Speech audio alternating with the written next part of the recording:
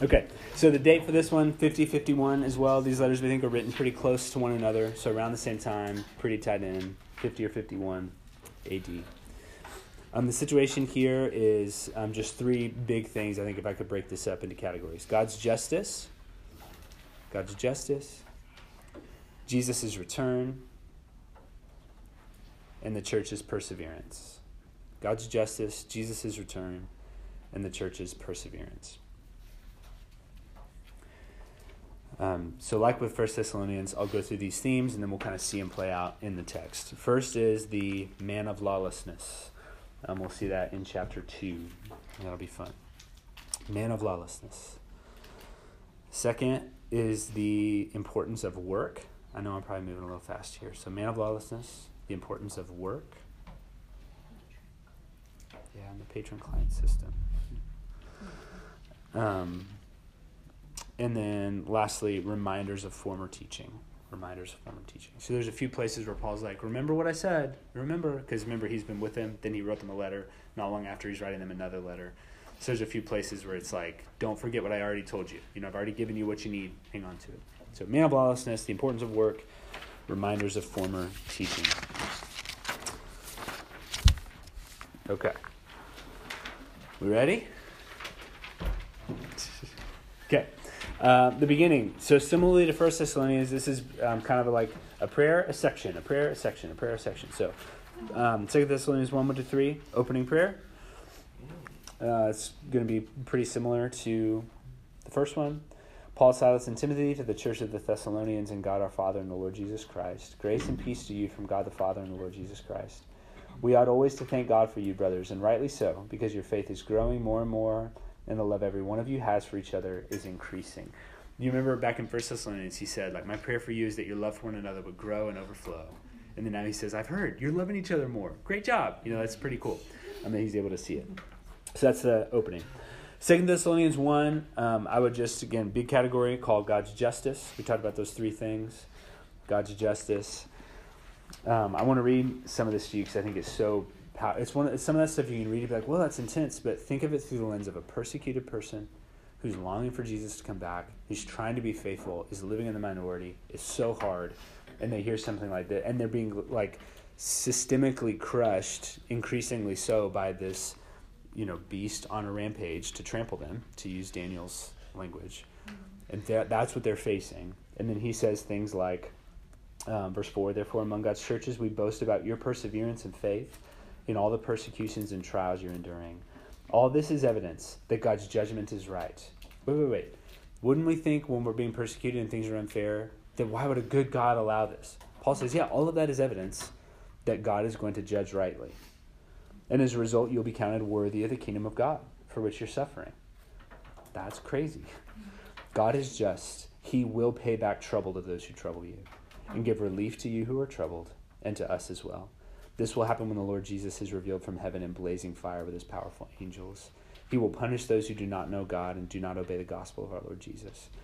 They'll be punished with everlasting destruction and shut out from the presence of the Lord and from the majesty of his power on the day he comes to be glorified in his holy people and to be marveled at among all those who have believed. This includes you because you believed our testimony to you. And then this is his next prayer. With this in mind, we constantly pray for you, that our God may count you worthy of his calling. Do you remember in Acts, there's one time when they were all beaten, and then they left rejoicing because they'd been counted worthy of the name? Do you remember that? All this language is right in there. You be worthy of his calling, and that by his power he may fulfill every good purpose of yours and every act prompted by your faith. We pray this so that the name of our Lord Jesus may be glorified in you and him, according to the grace of our God and the Lord Jesus Christ. So this section I just call pastoral prayer. There's a few of these throughout 2 Thessalonians, if you're filling in your outline. But some of that language is really intense, right? You're being persecuted, God's going to come and burn those people up at fire. That's a lot. I don't think Paul would say, so sit around plotting their demise. Paul would urge people all over the place, so love one another, be holy, be bold and ready to speak up about your faith in Jesus. Take every opportunity to tell somebody about the hope that you have. This isn't just Paul saying, so hate all those people.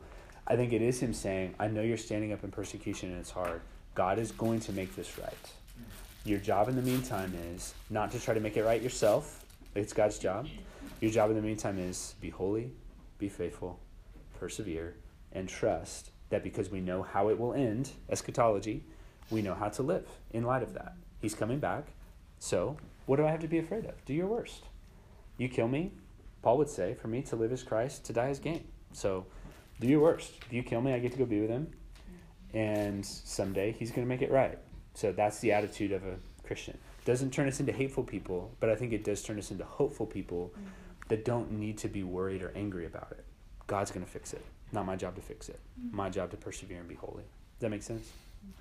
So strong language, but again, I think it, especially if you think in terms of people being systemically crushed by this, Paul's saying God is going to judge them.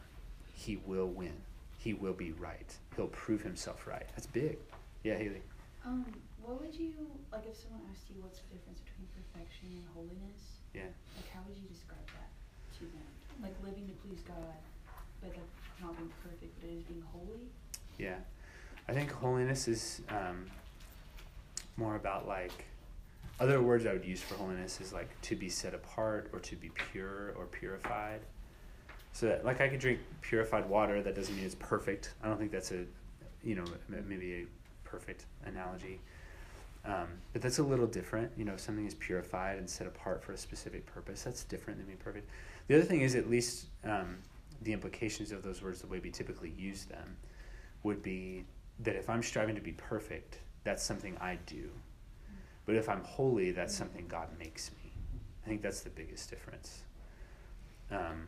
If I can look and say, I did that perfectly, then even that phrase conveys it. I did that perfectly. But if it's like, I'm holy, I cannot do that. I'm incapable. But only he can make me holy. That's the biggest difference, I would say. And even then, holiness, like once he does make me holy, that doesn't mean I'm perfect. Because I'm already imperfect. And yet he still claims that I can be holy. So to be perfect would be like totally without blemish ever.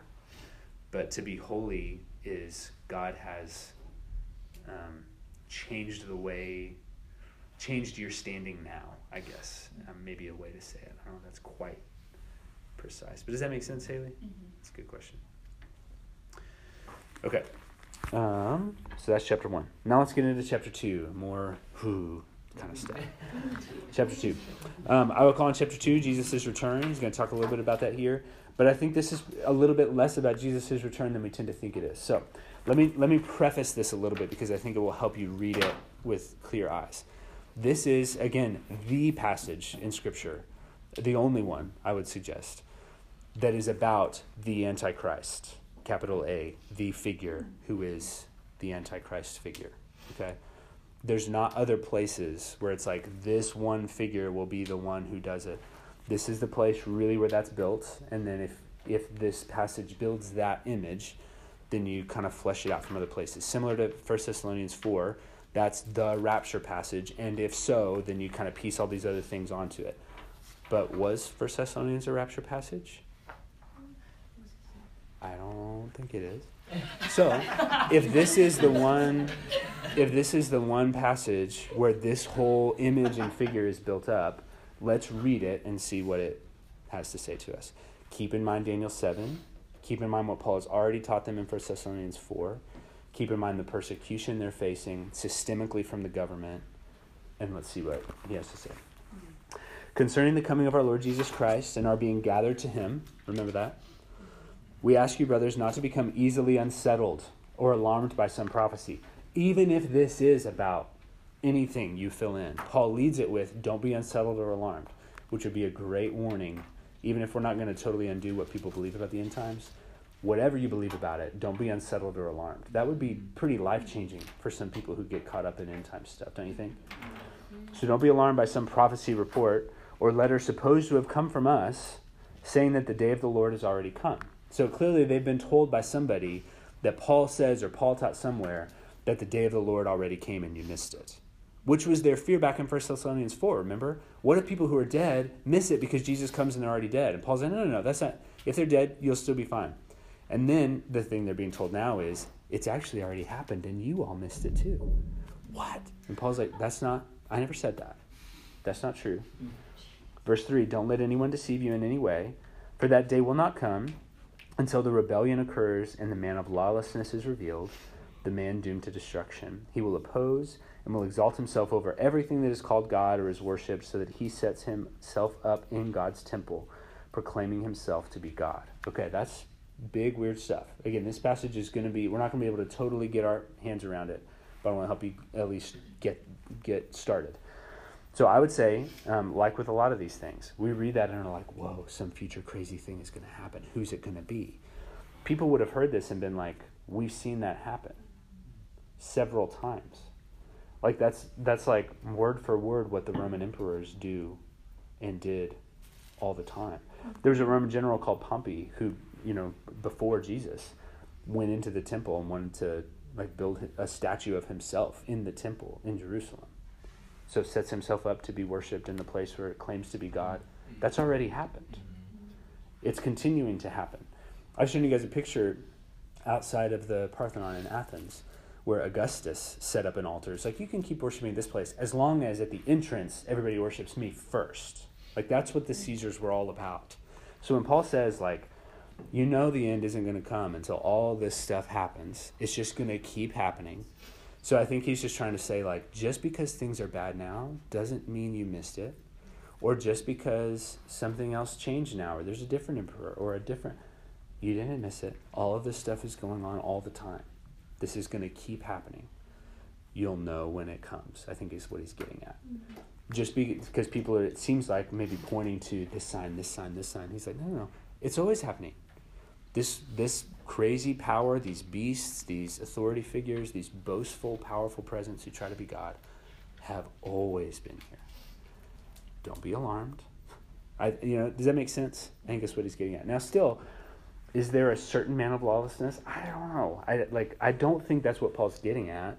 But there are some details in this passage it's a weird passage. Look at verse 5. This is the conclusion of all this from him. Don't you remember, when I was with you, I used to tell you these things. And now you know, this is where it gets weird again, what's holding him back, so that he may be revealed at the proper time. For the secret power of lawlessness is already at work. But the one who now holds it back will continue to do so till he's taken out of the way.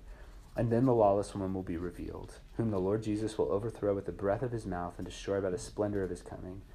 The coming of the lawless one will be in accordance with the work of Satan, displayed in all kinds of counterfeit miracles, signs, and wonders, and in every sort of evil that deceives those who are perishing. They perish because they refuse to love the truth and so be saved.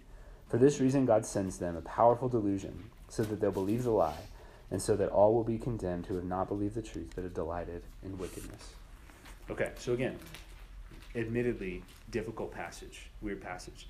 So Paul's saying this man of lawlessness, whatever it is, whenever it is now currently kind of being restrained, even though the secret power of lawlessness is already at work, right? Because it's kind of aligned with Satan and Satan's doing his thing.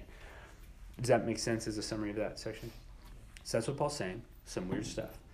A couple things. Remember earlier when he said, I tried to get to you, but Satan stopped me.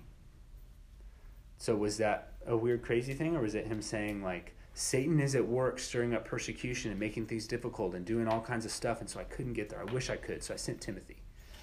Right?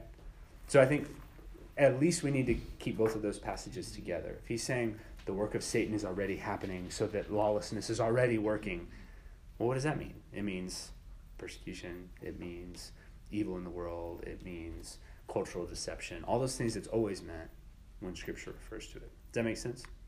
Could it also mean some other bigger thing Satan's doing? Sure. But I want to take it in line with other things he's already said, because I think that makes the most sense. Are you following so far? Mm-hmm. Okay. So that's one thing to consider. Another thing to consider is that it says, where is it? Verse 7, the secret power of lawlessness is already at work. But then the one who holds it back will continue to do so until he's taken out of the way. So, weird verse. Again, I admit, all of this stuff is a little weird. Let's try to reconstruct it. Some people will take this as like, in the future, whenever the Antichrist figure comes, because we're pointing ahead, that it's being restrained for a time because either the church is active, but once all the Christians are gone, by 1 Thessalonians 4, they won't be there to hold it back anymore. Because again, if you take this passage and you build onto it. So if that's the case, the church won't be there to restrain this anymore, and it's just going to run rampant. I understand where that thought will come from. But I understand where that thought would come from. You have a question? I can't read lips, so I don't know what you said at that point. I said I disagree, but I understand where that thought would come from. So that's one. Some people would say that like the archangel Michael is restraining it. I suppose maybe, like if you're trying to figure out how that's going to work, maybe. The text does not say that. I don't know, maybe. Some people would say the gospel has now come in Jesus. And so as long as the gospel is actively evangelizing in the world, the gospel is holding back the power of Satan to fully unleash itself on the world. I would say I kind of understand that, maybe. But again, I would say talk to people who live in Iran. Is the gospel restraining the power of Satan to do its worst work? I don't think so. Talk to some of you guys met Shankar from India, who was here. I think he would say, I think Satan's pretty active. Like I don't think me preaching the gospel just stops it. You know, it's like other places in the world who aren't just like sitting in luxury imagining these things, I think have different perspective about what it means that Satan's power is at work wreaking havoc on the world. So I think we need to have a global perspective of that. Exactly what is happening here, I don't know. But what I would say, if I'm trying to piece together the whole of biblical thought into this passage, instead of take this passage and then piece biblical thought onto it, I would say I think Paul is saying, you're worried that you miss the end of the world. I'm telling you, you know that all of this evil is rampant all around you all the time. So if you're looking for a specific way it's going to happen, you're probably going to be fruitlessly searching because it's happening all the time. Is Satan fully unleashed on the world? No, because God's at work and God's in control. Could it get worse? Yeah. Which is tough to think about, especially for these people. It could get worse than that. But Paul's point is in verse 8. So when is it coming? I don't really know. Will it get worse? Maybe it could. Like the church is advancing, the gospel is advancing, it's holding some things at bay. I don't know exactly where this is going to happen. Will there be a certain specific figure that comes and deceives everybody? I don't know. I think more of what he's saying is you're going to know when it's happening. You don't need to panic about when. You don't need to panic about how. You're not going to miss it. But here's what you need to know in verse 8. Then the lawless one will be revealed, whom the Lord Jesus will overthrow with the breath of his mouth and destroy by the splendor of his coming. So are things going to get really bad? Yeah. Things are going to continue, I think Paul would say, continue to be bad. And let's just say it gets worse. Do you remember what I told you back in my last letter? That you're going to hear that he's coming and we're going to get to escort him into town? Then guess what? No matter how powerful the government thinks they are, no matter how powerful evil thinks it is, no matter how powerful Satan's gotten, he's going to blow the breath of his mouth when he walks to town. And there's not even a battle. So is it going to be bad? Yeah. Is it already bad? Yeah, it's really bad. Can the gospel keep doing work because it's more powerful than Satan? Yes. And when he comes to town, and it's over. So don't worry. You're not going to miss it. You'll know when he comes, and we'll win. Does that make sense? Mm-hmm. So still some questions. It's a weird passage. I think in this whole kind of conversation, for me, this is the hardest passage to understand or to figure out every detail and where does this fit and what does he mean. I think this is the hardest one. The theologian Augustine from way back when said, I don't know what this means. Like it's confusing. It's a tough one. So doing my best to put it in the context of everything else that makes more sense than this, I think that's the thrust of it for Paul. Is he's saying it's already bad. It's going to continue to be bad. It might even get worse, but you don't have to worry because we're on the winning side and you won't miss it. He's coming to town and he'll win. So you'll know when it comes. I think that's what he's saying when I piece it all together in context. Does that make sense to you guys? Mm-hmm. Questions, thoughts, confusion about that? Again, admittedly, it's not all sewn up neatly, but that's what I think. Yeah. I don't even know what I want to ask, but I think, so you said this is the only place where capital A Antichrist is in the Bible. But it's not there. I know. Fascinating, huh? So, like, how did we get to that? So that word is used in 1 John, and maybe in 2 John as well. But here's the interesting thing. When it's there, it's plural. And he says, you're waiting for antichrists. There's a bunch of antichrists already. They're basically like false teachers and people who oppose the gospel and people you need to be faithful to persevere through. So keep going. That's kind of the thrust of it in those passages.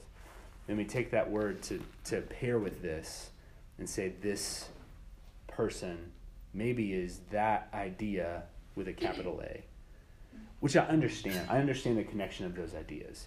But it is interesting that the biblical writers never do that. It's really interesting to me in particular that John, when he wrote Revelation, never did that. If this is the thing that Jesus was revealing to him in the Revelation, don't you think he would have known these passages and pieced them together? Maybe not, but it's interesting to me that he doesn't. Yeah, good observation. So the Antichrist is not a real thing, or is this maybe? I don't think so. Interesting. But those are the places where it gets combined together into an idea. Yes. Does that make sense? No. Yes, Lacey. Can you talk about verse 11 a little bit? Like the language underneath like God sending the powerful delusion so that they will believe a lie. Yeah. So my thinking on that is to kind of compare that back to something Jesus said, and he was quoting Isaiah, when he said, like, when the disciples are like, why do you say such confusing stuff? And he's like, I'm going to speak in parables so that people can't understand everything I say.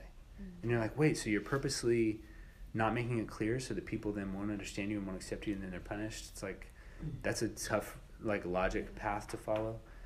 But I think more what Jesus meant is like, not everybody's going to get it, but this is true. This is just the truth. If people aren't going to get it, if people are going to be deceived by this whole Pax Romana stuff and by the Caesar is Lord stuff, like, all of that is such a delusion, they're deceived. And they're trying to kill you for what you believe. God's going to make it right someday. I think is the thrust of what he's getting at. It is hard to take the purpose thing. Like, God made this happen. I think it is within God's prerogative as the divine being and sovereign over everything that he could do that. And just say, I am chosen to let these people be evil because it's going to prove this point that I'll win someday and you're going to be faithful in spite of it. I think that if he wanted to do that, he could do that.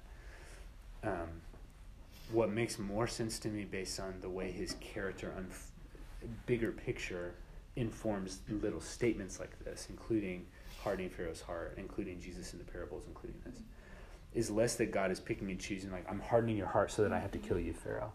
I think it's more of him saying, like, this is the situation my people are in. This is the situation now because people have acted this way, because Pharaoh has acted this way, because Pharaoh had opportunity and after opportunity to repent. In order for this situation to end up being God's deliverance of his people, what it's going to take is for Pharaoh to do this. And I think God would say, I didn't just on a whim take this good person and shift him into evil. I took this person who had dug himself into an evil rut and let it go that way, and I'm going to get my way anyways. Which is obviously a very, very big conversation. But I think that is similar in principle to Jesus saying, I'm going to preach parables not everybody's going to get. And I don't think that's Jesus saying, I'm going to be so hard to understand that I get to punish people. I think that's Jesus saying, this is what I have. If you're not going to get it, your heart's deceived and you've chosen to not open your eyes to the truth. I think it's probably similar here. But Paul's speaking to these people who so desperately need, like, hope and encouragement and to believe that God's on their side. I think he's saying, like, this is why God's allowing you to undergo what you're undergoing, because he's going to make it right one day. I don't think that's Paul saying God has written this script so that he can condemn the Romans. I think it's saying God has taken what we've given him and said, this is how it's going to work. And so Paul writing to persecuted people saying, take courage, God's on your side, he's got a plan to fix it. He's going to punish those people who are evil. I think that's what more the thrust of it. So they've been deluded by the lies of the world. They've been deluded by the allure of power, all that stuff. And God's let that happen because he's going to fix it someday. It still leaves some questions, but that's my ramble around it a little bit. Does that help? I'm following what you're saying. I think I'm struggling more with the, like, that God sending the powerful delusion, which, I mean, they might just send me an answer, so that's fine. But it's connected to the end times passage in Matthew 24. Like, that's what my note's connected to. What does that say? It's just about, like, Jesus talking about the end and, like, the nations will rage and rise and all these kinds of things, and people who are wicked will follow the ways of wickedness. Yeah. So connecting those two pieces together, this just feels like a different statement to me than like Pharaoh's heart being like, he is how he is. Sure. I'm not going to miraculously intervene in him in order to make something else happen because this is the way that he's chosen. Which, like, I think blindness, darkness, like, all those things make sense to me. Yeah. This one just seems like a different type of thing in the context of, like, this weird passage. Like, what do you mean? Like, God's casting a delusion so that people will be condemned and not believe the truth because they delighted in wickedness. That just doesn't seem exactly the same thing, but also it would just be like... I get that. No, I get that. Some of it is just difficult, but I understand what you're saying. Maybe another good parallel that kind of shines light on this and how it works is in Romans, Romans 1 maybe, where it says like God gave them over to their shameful lusts. So it's like, did he craft up this magic trick to deceive everybody so he could punish them? Or is it like, you're loving power, you're loving evil, you're loving corruption, you're loving sexual sin, I'm going to give you over to that. Sort of Paul saying like, if God is sovereign over everything, it's like he's allowing this they're so deceived that they think what they're doing is good, they think what they're doing is right. God's going to give them over to that. He allowed this whole thing to happen so that, and then we're going to be right at the end of it. I think there's maybe similarity there. It's still not easy. Those are the passages that would combine to do it. And taking the Matthew 24 one where it's like nations are going to rage and people plot in vain, I think maybe there's similarity there to like there's this lawless evil that the world just perpetuates, and nations are going to rise up and think they have all the answers, and another beast is going to come out of the sea and try to deceive everybody, and God is saying, fine, you guys do what you're going to do. You've been so deceived by almost like misusing the good gifts of the world that God made, whatever, pleasure, leadership, etc., all perverted into evil. Be deluded. I'm going to win someday. I don't know. It still is hard. Again, that's my rambling around it, but not a perfect answer. Yeah. Well, in my Bible, it says that it can also be translated as like an activity of error. And then it shoots me over to Romans 1, where it talks about how the people in their own sinfulness, they decided to give up God. And so God gave them over to their sin. Meaning, like, it sounds like God placed them within their sin, but it was kind of in equal translation of what you were saying, that it's just like God led them along in that path, which is kind of an interesting, but I don't know, it's in those two frames. It's just like, did God give them an activity of error to participate in, or did they choose that and he allowed that? It to continue. Like he presented it in front of them and he was just like, what you gonna choose? Yeah. And so maybe. Yeah, I think that's the big question. Yeah. Yep. Good questions. Difficult passage. One of the weirdest, hardest ones. Okay, verses 16 and 17. Or did I say 16 and 17? Yeah, I did. May our Lord Jesus Christ himself and God our Father, who loved us and by his grace gave us eternal encouragement and good hope, encourage your hearts and strengthen you in every good deed and word. So again, another pastoral prayer for him to just kind of wrap this up. All of that, all the big questions. Persevere, hold on to your hope, be encouraged, be strong, good words, good deeds. That's what we're calling you to. By the way, look up at verse 15, just right above that, because it hits on a theme we mentioned earlier. He says, so then, brothers, stand firm and hold of the teachings we passed on to you, whether by word of mouth or by letter. So that's him saying, like, I've told you some stuff. Don't forget that too, in light of this. One thing I want to say just real fast, that word teachings in verse 15, I don't know if your translations say anything different. I have a footnote that says, or traditions, which I think is like, yeah, fine. Sometimes people who are either exploring or have been taught or grown up Catholic will take that to say, see, tradition has authority. So all the tradition of the Catholic Church then has authority equal with Scripture, which I think is just a significant misuse of that verse. I think tradition matters, and I'm not opposed to, being aware of what's been taught before. But for one, Paul here specifically, I think, is referring to other scripture, is one. For another, he's writing pre the existence of church councils, etc.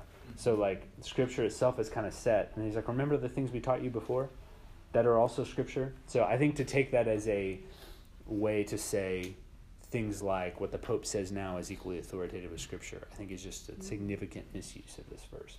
But that's the kind of jump that could get made. And also, I think being aware of tradition and church fathers and church history is really important, and we should be more aware of it than we are. But it's not the same as scripture. So I just think it's important to know where that verse is. Because I've been in conversations with people where they're like, see? Like, yeah. But I think it's good to be aware. Okay, chapter 3, the church's perseverance. What was for 2:16, 17? Pastoral prayer. That's also the last one. So you can go ahead and get ahead if you want to. So the church's perseverance in chapter 3.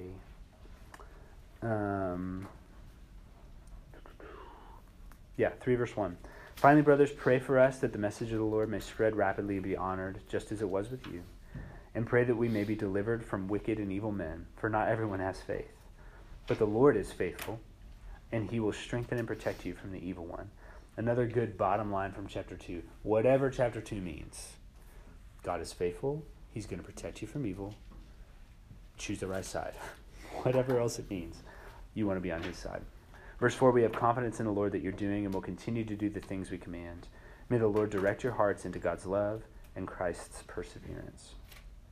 This next section is important. Both of the Thessalonian letters hint at this a little bit, but I think it's worth getting to. In the name of the Lord Jesus Christ, we command you, brothers, to keep away from every brother who is idle and does not live according to the teaching you received from us.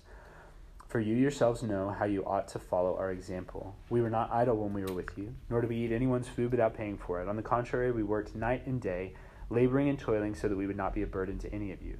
We did this not because we do not have the right to such help, but in order to make ourselves a model for you to follow. For even when we were with you, we gave you this rule: if a man will not work, he shall not eat. We hear that some among you are idle. They're not busy, they are busybodies. Such people we command and urge in the Lord Jesus to settle down and earn the bread they eat. And as for you, brothers, never tire of doing what is right. If anyone does not obey our instruction in this letter, take special note of him. Do not associate with him in order that he may feel ashamed. Strong words from Brother Paul. Yet do not regard him as an enemy, but warn him as a brother. That's an interesting mix of things, but I think it's really important for us.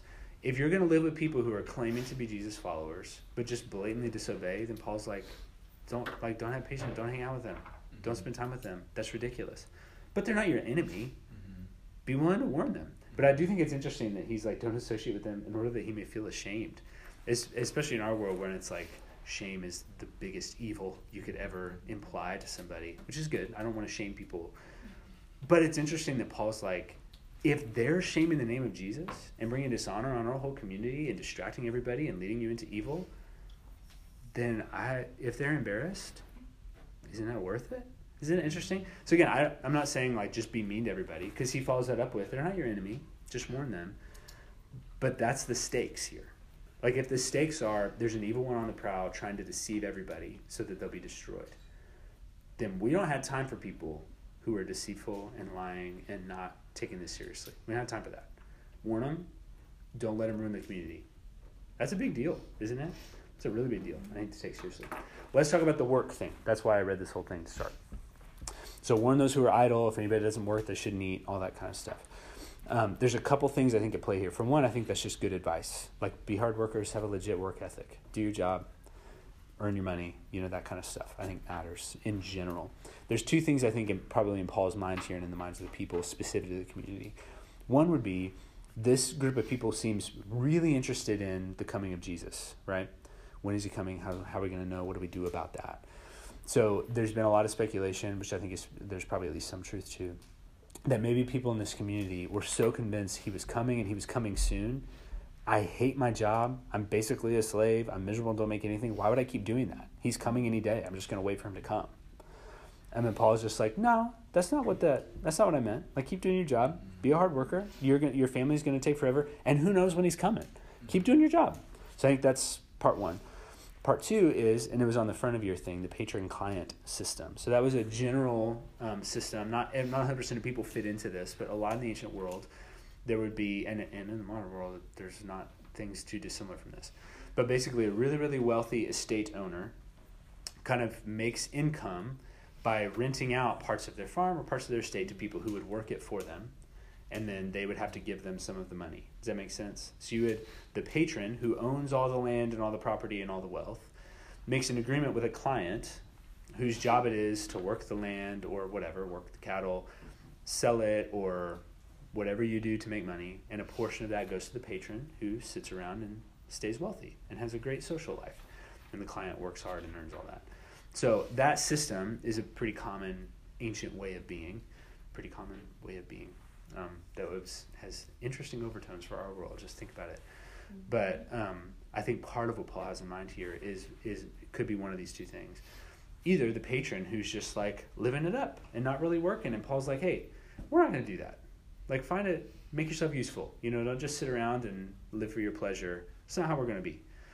So I think that's part of it. It could also be like clients who want to either exploit their whole freedom in Christ, so I'm liberated from my job, that Paul speaks to it like slaves submit to your masters. He has language for that in other of his letters. So that could be the other piece of it. It's like, yeah, you're free and this relationship should change, but you got to do your job because your family's not going to eat. So, so I think all those things are kind of at play here with Paul warning this culture. You don't just get to take what I'm saying and extrapolate it into this scenario where you get to do whatever you want.